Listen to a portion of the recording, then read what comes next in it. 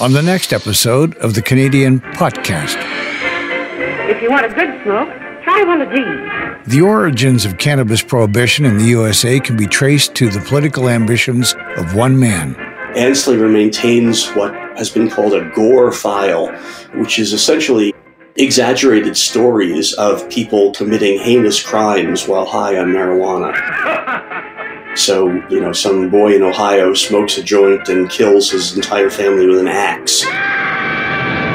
And Anslinger has pictures. He can provide copy to newspapers to put all these things together. The Treasury Department intends to pursue a relentless warfare against the despicable, dope-peddling vulture who preys on the weakness of his fellow man. Plus, in the U.S., banking for cannabis companies is a bureaucratic mess, so we speak to a cannabis banker. We have an odd system where the federal law has now gone into discrepancy with state laws. You have a scenario where you have a product that is federally illegal, but in many states now there's some form of legality. A bank cannot bank cannabis because it is still federally illegal. And that traces back to something we have called BSA, Bank Secrecy Act.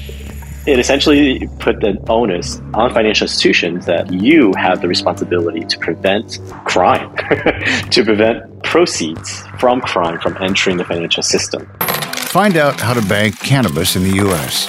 Subscribe to the Canadian Potcast, your authority on cannabis, in partnership with westernbuzz.ca, another Everything Podcast production. Subscribe wherever you get your podcast.